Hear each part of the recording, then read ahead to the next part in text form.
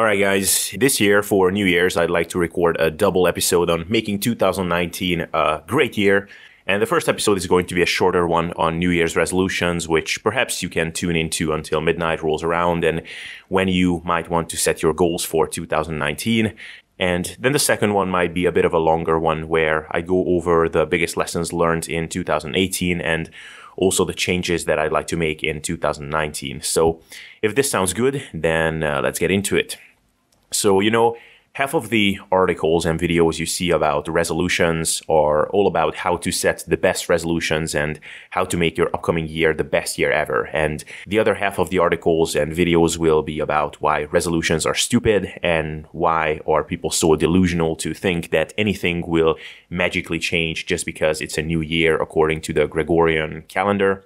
And this division in the content you see here is understandable because having a contrarian stance is often something that pays off. So in this case, I will try to be unique here and take a contrarian stance on being contrarian. So here is the deal about making resolutions and setting goals for the new year as I see it. I think one fact is that for most of us, new beginnings, such as the beginning of the week or the month or the year, or maybe moving to a new place, are always exciting, and they provide us with a sense of having a new opportunity to start again. And the other fact is that improving things when everything is stagnant and you have little momentum is very tough. And these two facts make it so that at the beginning of a new period, it's psychologically easier to commit to something new. So do I agree that waiting for some special date like New Year's Eve is silly and you should just make a change when there is something to be fixed? Yeah, in principle, I do.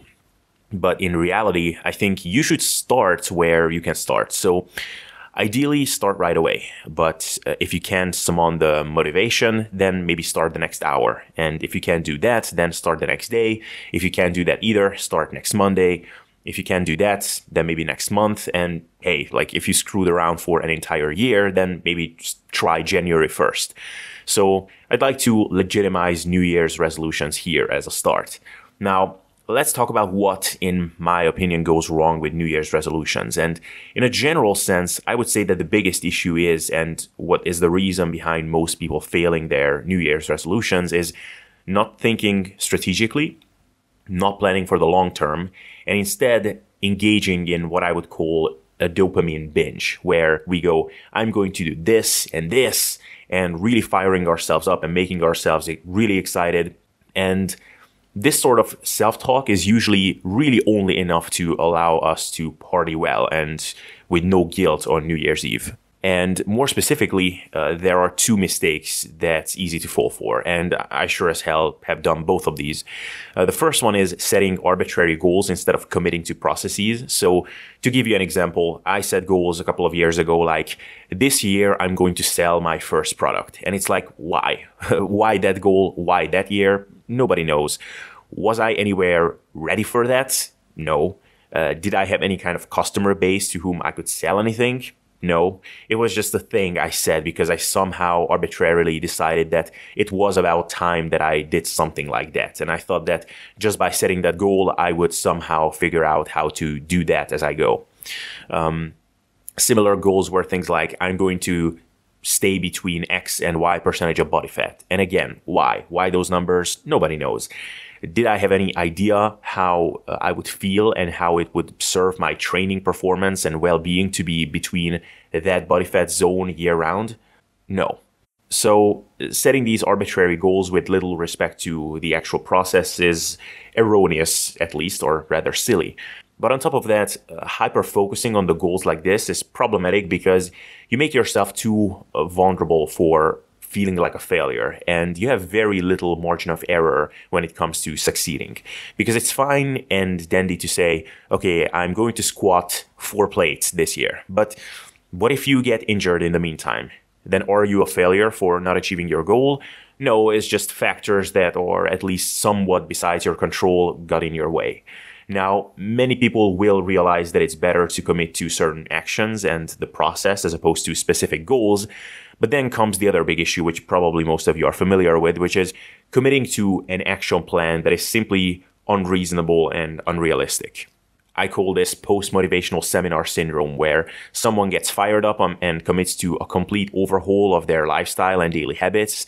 Like the guy who didn't read anything until then and now will try to read a book to a book and a half a week, or someone who slept in every day and started their days like a zombie will now start each morning with a cold shower and a 10-minute meditative practice, or someone who never worked out so far will now start with 6 days in the gym. And I will be completely honest with you, I'm more prone to this than anyone else.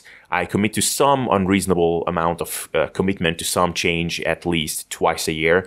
And most of this comes from a sense of urgency and the thought process that I wasted so much time up until now not doing things the right way that I just don't have time to mess around with small changes anymore, because I will just get left behind and my losses will be unfixable at some point.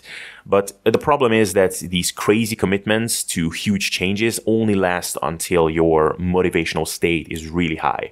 I think that probably behavior change and motivation/enthusiasm follows sort of a curve where initially your level of enthusiasm is really high and tough habits seems like fun because you're enjoying the process of trying to change yourself. And then over time, as you're still committing yourself to the habit, but you're not seeing results yet, the habit starts becoming a little bit annoying, but you're pushing through because you're still enthusiastic. Then there's that muddy middle zone where your enthusiasm kind of falls and the habit is still really hard because it's not yet at the point where it became automatic and you can just do it mindlessly. And you also haven't done it long enough to reap the benefits of it yet. And then this ratio gets worse and worse for a while until you reach the point where your new habit is nothing more than an annoying chore because your initial enthusiasm has died off completely and it's still pretty tough to do it day to day. And this is where most people quit, I guess. So in summary so far, committing to arbitrary goals and committing to unreasonably huge behavioral changes are both straight paths many times to failure. So what is the solution then? Well, in my opinion, the best way to get around this, and this is what I'm going to commit to this year, and this is what I'm recommending to you as well, is setting out to commit to small, realistic habit changes. And as a side note, this is something that James Clear wrote about extensively in his new book, Atomic Habits, which I'm sure a lot of you have read. If not, I would make that the next book you read right now. And I would also recommend listening to his latest podcast interviews that he has done. But what you want to do is identify some areas of your life where you'd like to improve and commit to really tiny daily changes in those areas. So, for example, if you're not reading right now, commit to read 2 pages a day. If you're a pretty pessimistic person, then commit to writing down one good thing that happened each day before bed. And perhaps for someone like me, who has a really hard time not committing to really huge changes all the time, the biggest resolution of all is not to set overly ambitious goals out of fear and with a sense of urgency.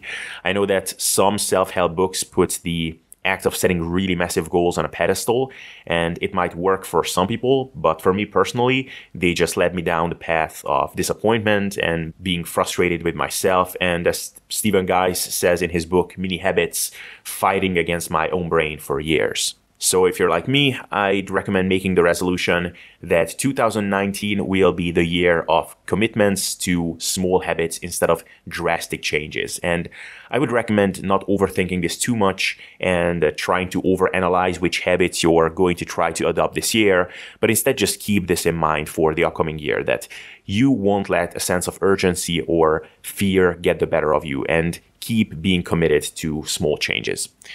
So with that, Happy New Year to everyone. I hope 2019 will be an awesome year. And I hope to see you around for a lot of good stuff that's coming on this podcast and this YouTube channel, depending on where you're tuning into this. And yeah, have fun partying and wish you a hangover-free waking up the next morning. All right, see ya.